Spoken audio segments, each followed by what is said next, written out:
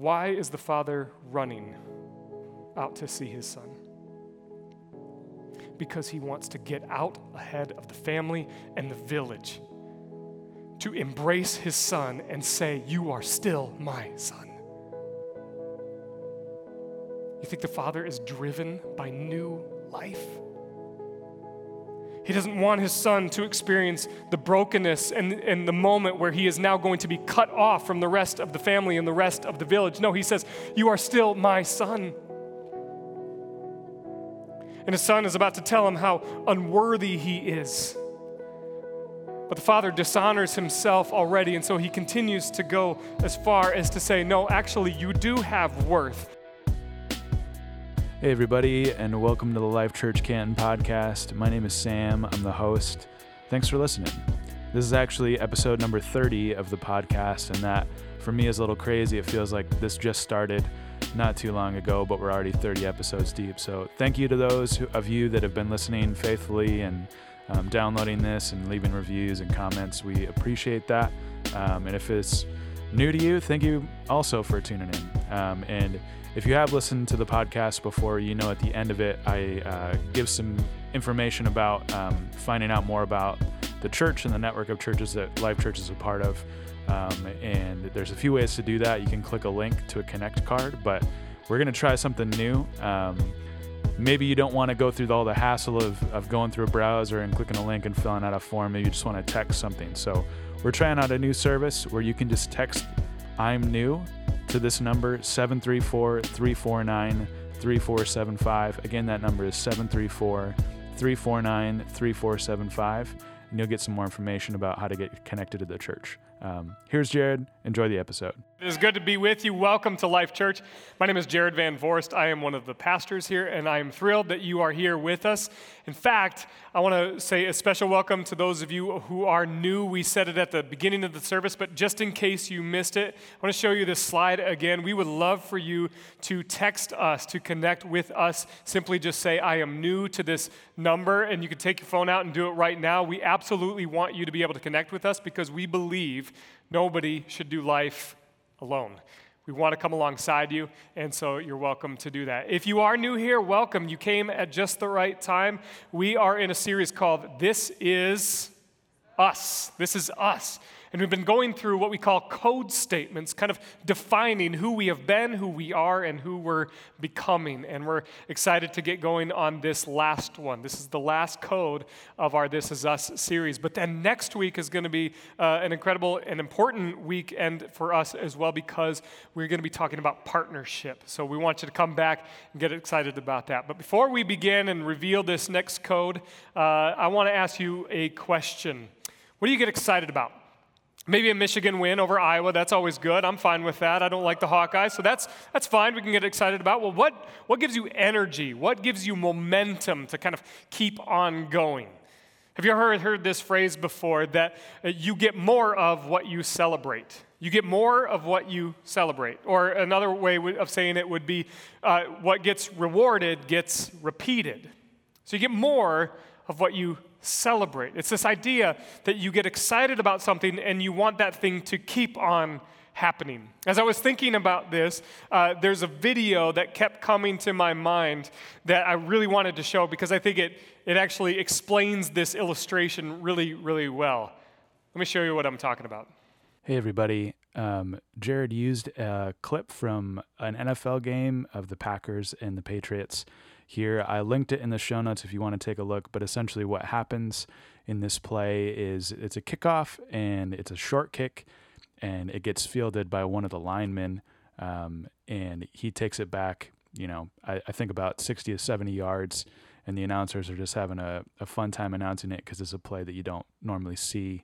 So that's kind of what he's referring to.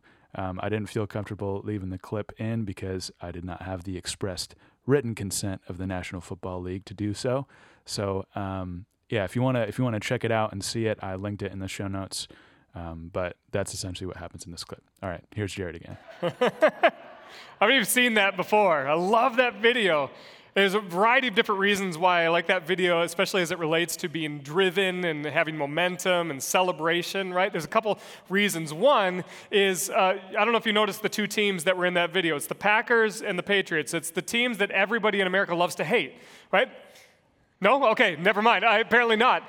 No, it's the teams that I don't want to watch the Patriots, I don't want the Packers, but then we see a play like that, and we're like, oh, okay, that's pretty cool. That's pretty fun to watch. And so it has this natural unifying effect when we see something like that. But then the other thing is, I don't know if you noticed this, but he's a lineman. That you heard Al Michaels say, he's a right guard, the right guard. Now, if you don't know anything about football, that's a big deal because the right guard isn't normally the person who's carrying the ball. He didn't look all that athletic or trimmed, shall we say, and so he looks a little awkward running with the ball. But here's the thing, linemen, they're not very fast, but once they get going, once they get ahead of steam, there's all kinds of momentum, and it's really hard to take them down because they're like a Mack truck driving down the field, right? It's funny to watch, and it's really unique, actually. We don't normally see something like that, and so we want to watch more because you just never know when those kinds of moments are going to happen in sports. We're drawn into sports because of these things. Or maybe sports isn't your thing. Maybe it's something else. Maybe you don't keep being driven to go back and to watch those things. Maybe instead, for you, it's The Bachelor. I don't know, maybe you're like, I want to watch The Bachelor. I'm ashamed of it, but I just want to see who they're going to pick. And so you keep on watching The Bachelor. Whatever it might be, we are driven to want to see these things, these unique things, and we don't want to miss a single moment. We're driven. But that's just sports and entertainment and reality TV, or maybe not so reality TV, right? It's just temporary. What about spiritual things? What about eternal things? What drives us spiritually? What does God get excited about? Where is the momentum in the kingdom of God? And as I was thinking about those questions, I kept coming back to this verse. It's from Luke chapter 15, verse 10. It says this, "There is joy in the presence of God's angels when even one sinner repents." Think about that. Maybe you're newer to the church or newer to the Bible, and this idea of joy in the presence of God's angels, what would that look like? What would that be like? How unreal would that be? Unbelievable would that be in all the positive ways? Joy in the presence of God's angels. Is there dancing? Is there singing? What is that like? But we see that there's joy in the presence of God's angels. When? When even one sinner repents. What does that mean? When one person who is seemingly far from God or feels as though they are far from God begins to turn. Repent simply just means turn. Turn toward God. Turn toward relationship and health and joy. There is joy in the presence of God's angels when even one sinner repents. It's this idea that there's a sense of momentum, that there is a sense of drive here. What drives us? What gets us excited? When there's life change. Or maybe a better way to say it is that we are driven by new life. We're driven by new life. It drives us. It keeps us going. It gives us momentum to keep on going, kind of like that lineman going down the field, that no matter what comes our way, we just have a full head of steam and momentum to go on forward. We are driven by new life. This is the what and the why of this entire series. This is why we do what we do, because we are driven by new life at Life Church. What does that mean? What does that look like? I want to continue to read, actually, in Luke chapter 15, just right beyond this. It says to illustrate the point further. So we're going to read about that, but actually, right before that, there's two other stories. One about a lost sheep, the other one about a lost coin. Now we're about to read a story about a lost son. Let's read in verse 11, and if you don't have a Bible with us, we always have the scripture on the screen, and so you can follow along in that way. To illustrate the point further, Jesus told them this story. A man had 2 sons. The younger son told his father, "I want my share of your estate now before you die." So his father agreed to divide his wealth between his sons. A few days later, this younger son packed all his belongings and moved to a distant land, and there he wasted all his money in wild living. About the time his money ran out, a great famine swept over the land, and he began to starve. He persuaded a local farmer to hire him, and the man sent him into his fields to feed his pigs. And the young man became so hungry that even the pods he was feeding the pigs looked good to him, but no one gave him anything.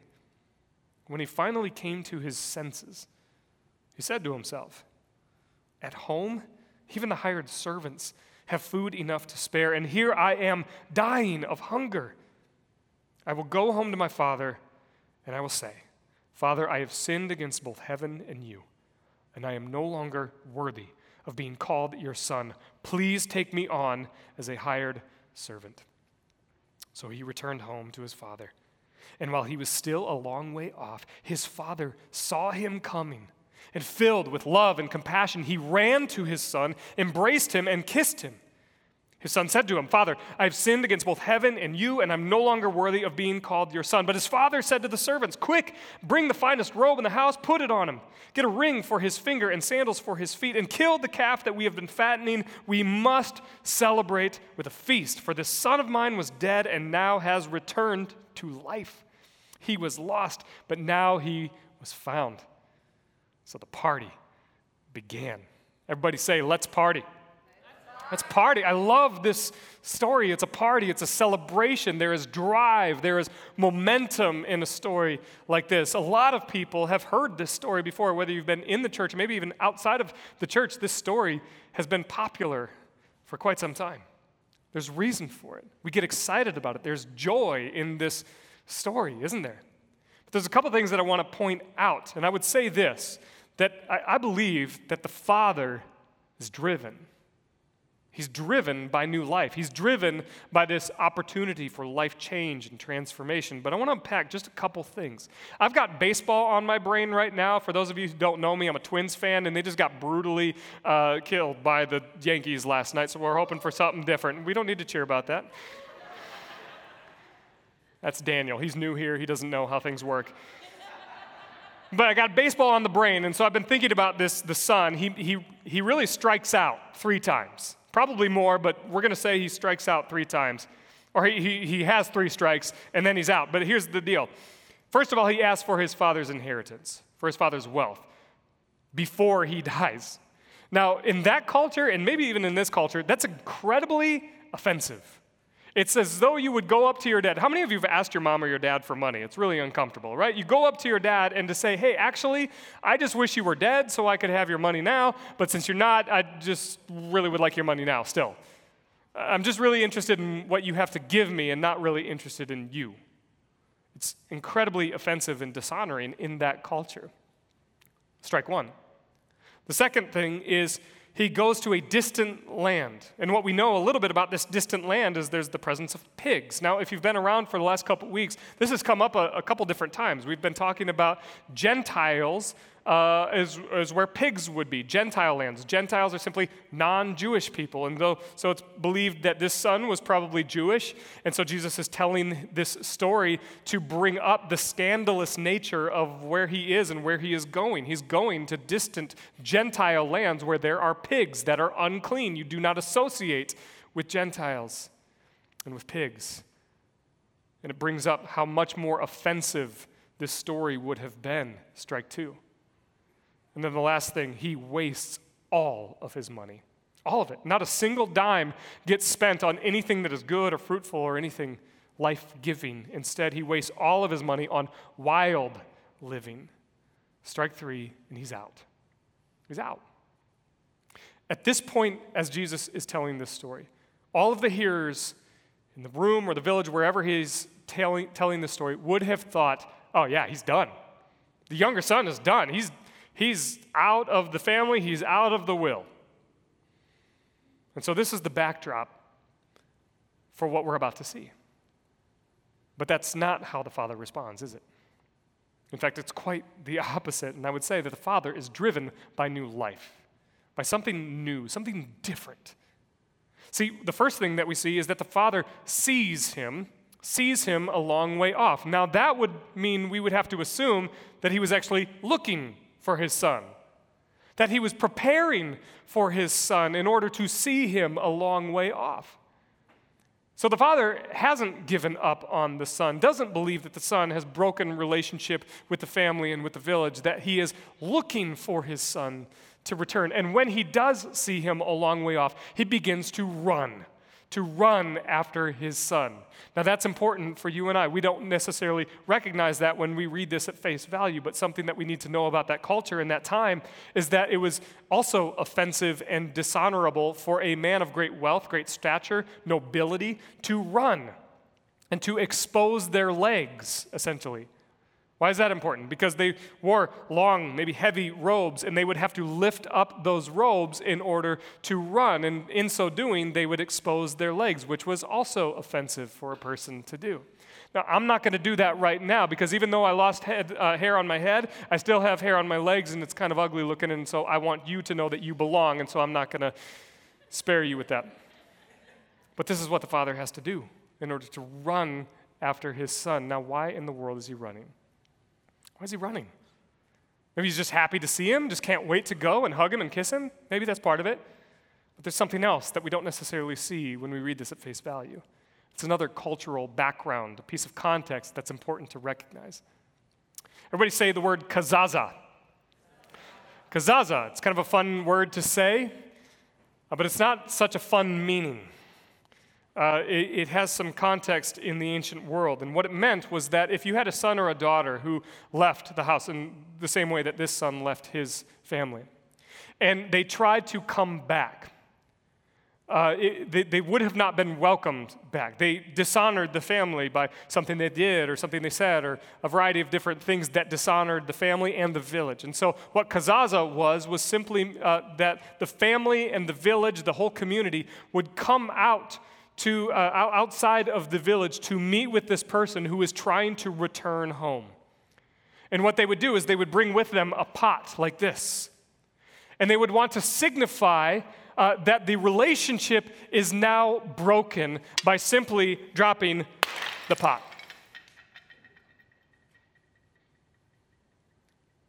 Why is the father running out to see his son?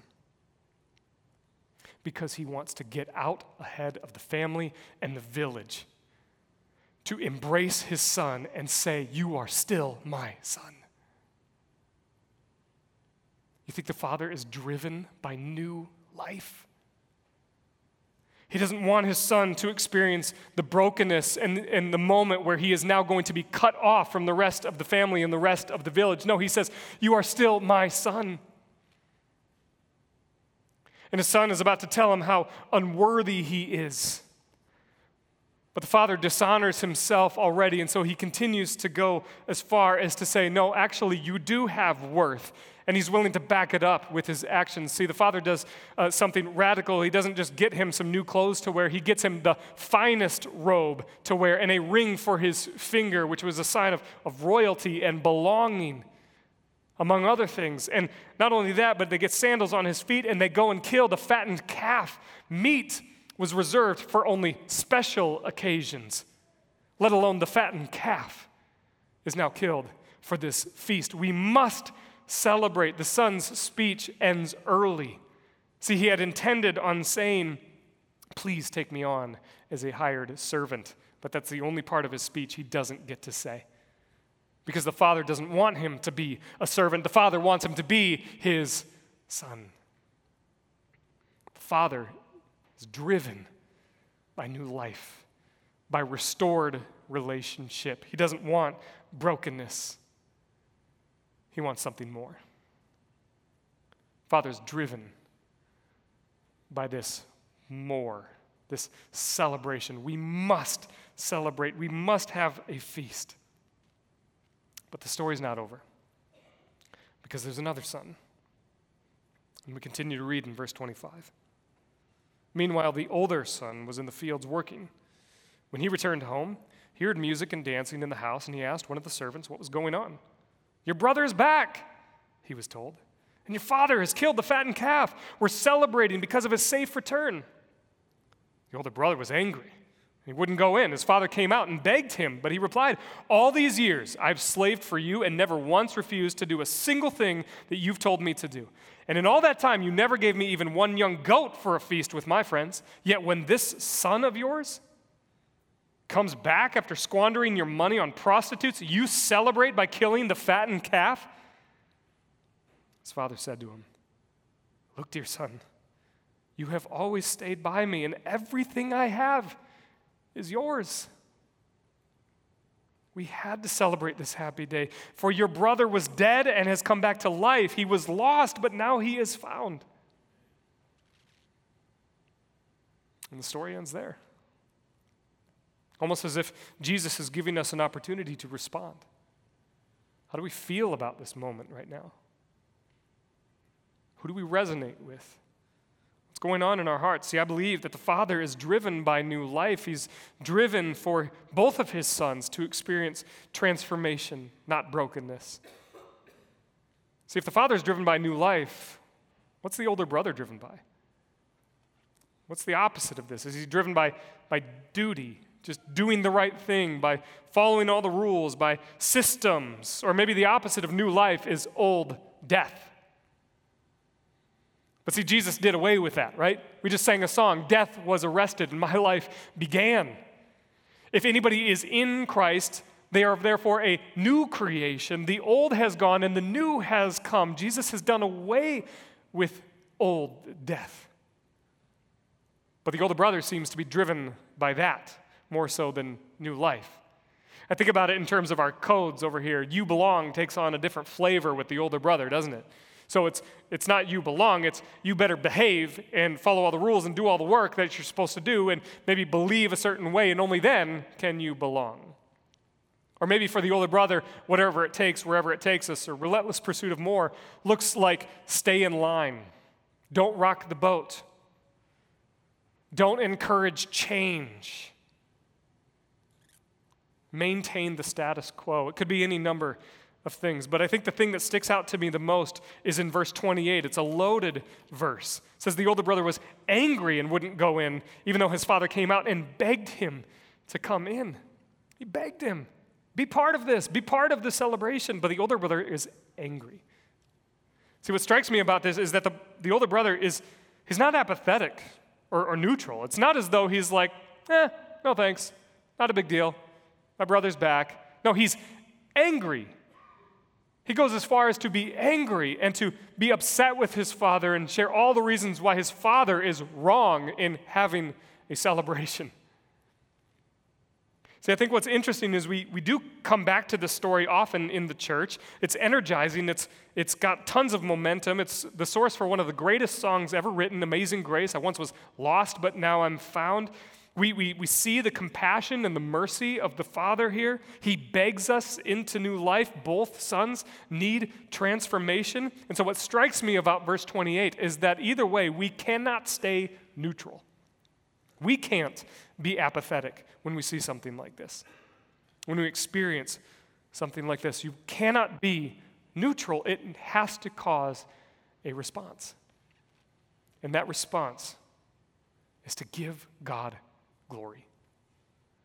We give him glory for who he is, for the behavior of the Father. We love that. We want that for ourselves. We want new life. We are driven by new life. We want to see more new life. And because of that new life, because of experiencing that new life, we can't help but give God glory. What does that mean? Well, the ancient people wrote about this in the Psalms. They would say things like, "Not to us, but to your name be the glory." Or, "Give thanks to the Lord, for he is good. His faithful love endures forever. Give glory to God and praise his name." What does that mean for the ancient people? To give God glory. Giving God glory was crucial. It was part of celebration. There was many festivals and feasts to identify how we would go about giving God glory. In fact, I had an opportunity a couple years ago to go to Israel for a study trip, a 2-week study trip, and most of it was in Jerusalem, specifically in the Old City, Jerusalem. And there were big groups of Orthodox Jewish people who were celebrating. By the time that we were there, they had just gotten on the tail end of one of their celebrations. And then we were starting another celebration called Simchat Torah, which was a celebration of the Torah, the first 5 books of the Old Testament, among other things. There's lots of depth and complexity to their celebrations, but they would just randomly be breaking out into song and dance, and whole big groups of guys would be dancing around in a circle with their arms on their shoulders, and they'd be singing and shouting and drinking wine and carrying this thing with them that they were celebrating. And it would just overwhelm you.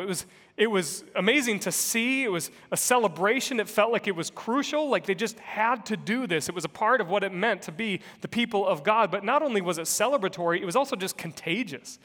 For those of us who were there as sort of tourists, we sort of wanted to participate. I even saw some tourists just joining in, dancing. They had no idea what they were doing. We can't help but want to be a part of this joy and this celebration, to give God glory, to remember who He is and what He's doing in our midst. We do these things. We shout, we sing, we clap. And maybe if we're on the outside of all of that, or maybe we've been in church for a while and it feels weird to clap or to sing out loud, maybe we think all of that stuff is weird, but consider something for just a moment, if you will. We gather in groups of thousands of people from time to time, all around a few people who are running around and doing different things, and one of them might be carrying an odd-shaped ball. And if they cross a specific line, then all of a sudden the thousands of people erupt, and they stand, and they cheer, and they clap without anybody telling them to do it.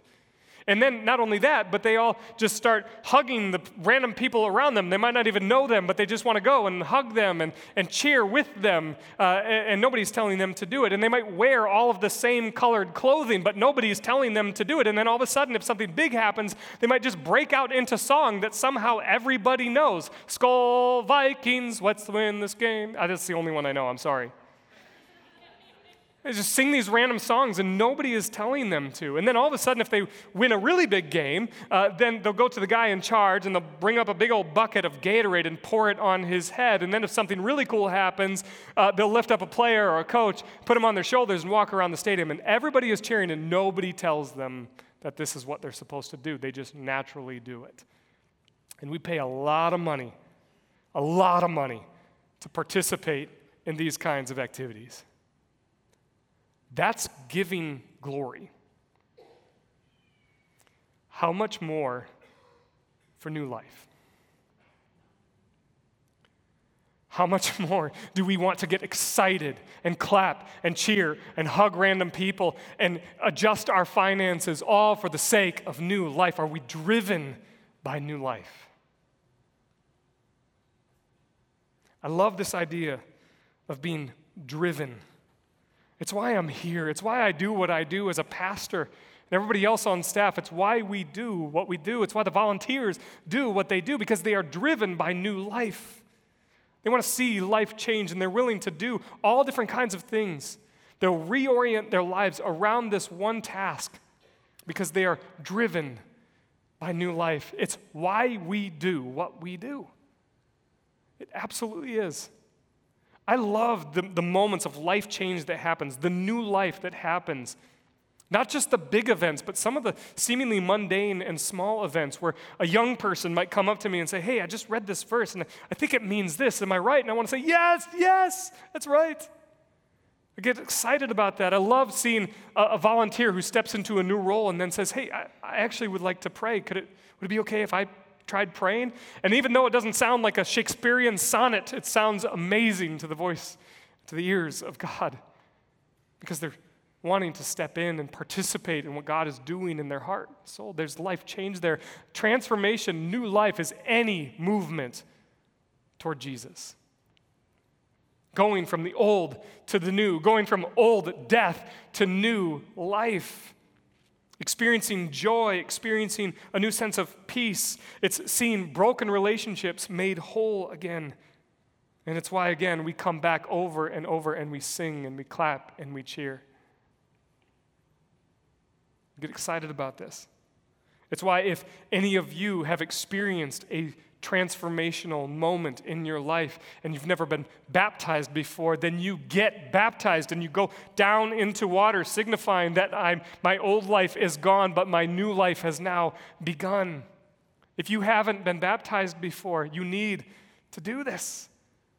To participate in this celebration, we must celebrate because you were once dead, but now you are alive in Christ.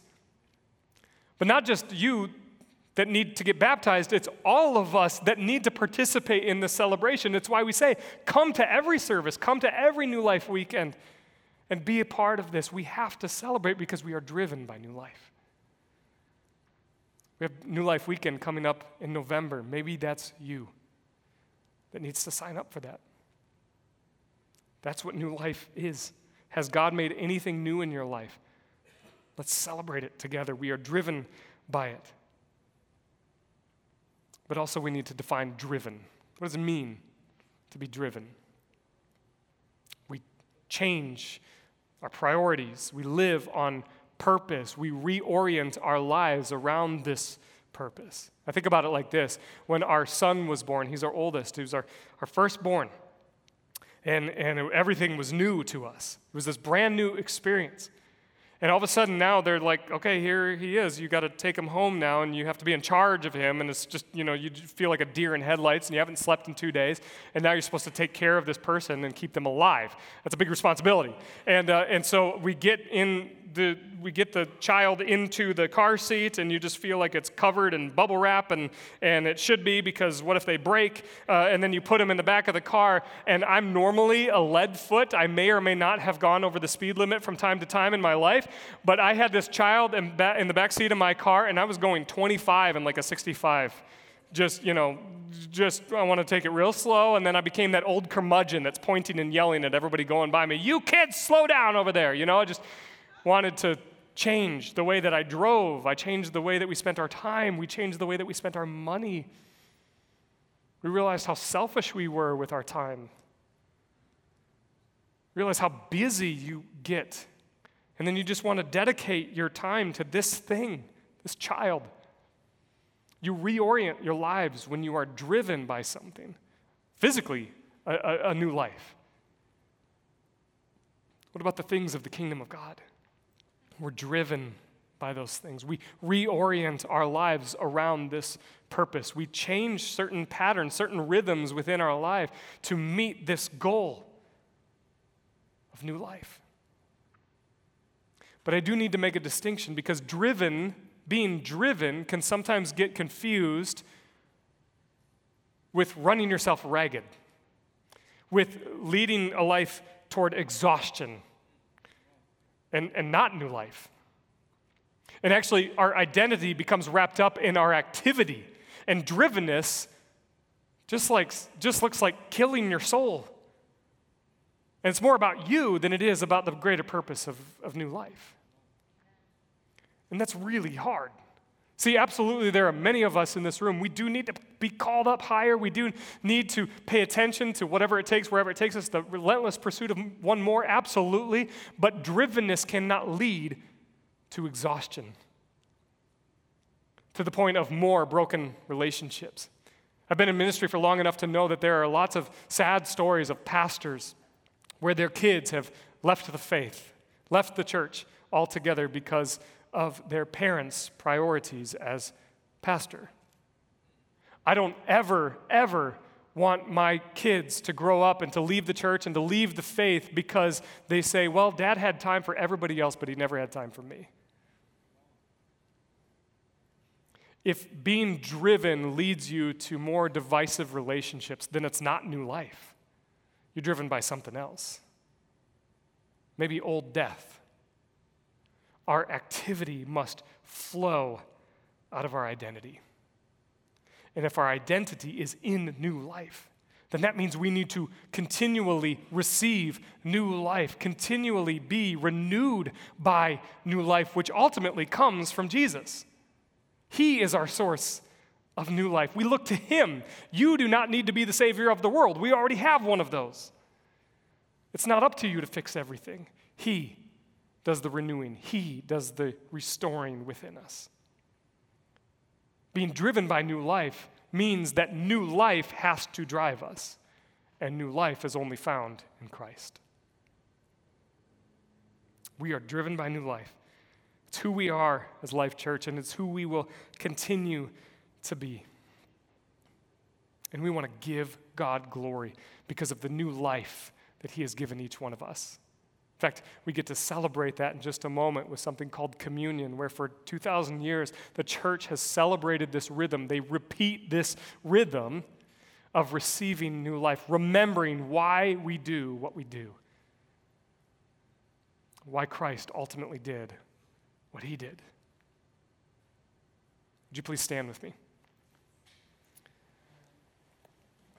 Maybe for some of you, as I was speaking about new life, that you don't know what that means. You don't know what that experience is like. You don't know what that new sense of joy and peace looks like in your life. And maybe for some of you, as I read the story, you resonated with that younger son. Maybe you've tried to go all different kinds of directions with your life. You've tried putting your hope in money and possessions in a certain kind of lifestyle or certain kinds of friendships, and it just doesn't seem to be providing what you need, what you're ultimately looking for. May I urge you, come be part of the feast. The Father is begging you, inviting you in to participate in the party. If you want to join in with this party, I want to encourage you to pray something like this. God, I have been searching for answers, for hope, for peace. I've looked in a lot of different directions. I still haven't found it. God, would you fill me with new life in Christ? I repent. I turn away from the things that I thought would bring me life, and I turn toward you. And friend, when you turn towards Jesus, there is joy in the presence of God's angels. There is celebration in all of heaven when you simply make any move toward Jesus. And for those of us who have maybe been settling back into the ways of the older brother, where we've been following our duty, it's our activity, and beginning to identify with that as our main source of life, but we find that we also are struggling. God, we want to recommit our whole self to you. We give ourselves over to you.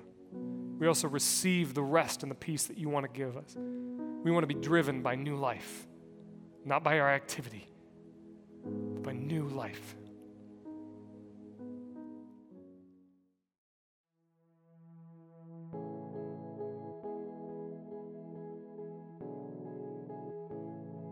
Thanks so much for listening. If you want to find out more information about Life Church Canton or other churches in the Life Church Network, you can go to lifechurchcanton.org or fill out the form linked in the show notes below, and someone from the church will reach out to you with more information. If you came to Life Church for the first time this past weekend, we would love to know about it. We believe that life isn't meant to be lived in isolation, but we want to connect with you and learn to live like Jesus in community together. If you want to email the show, you can do that at podcast@lifechurchcanton.org. You can subscribe to the show wherever you get your podcasts, and if you're enjoying it, please share it with a friend and leave us a review. Once again, my name is Sam Parham, and you've been listening to the Life Church Canton podcast. Have a great week, everybody.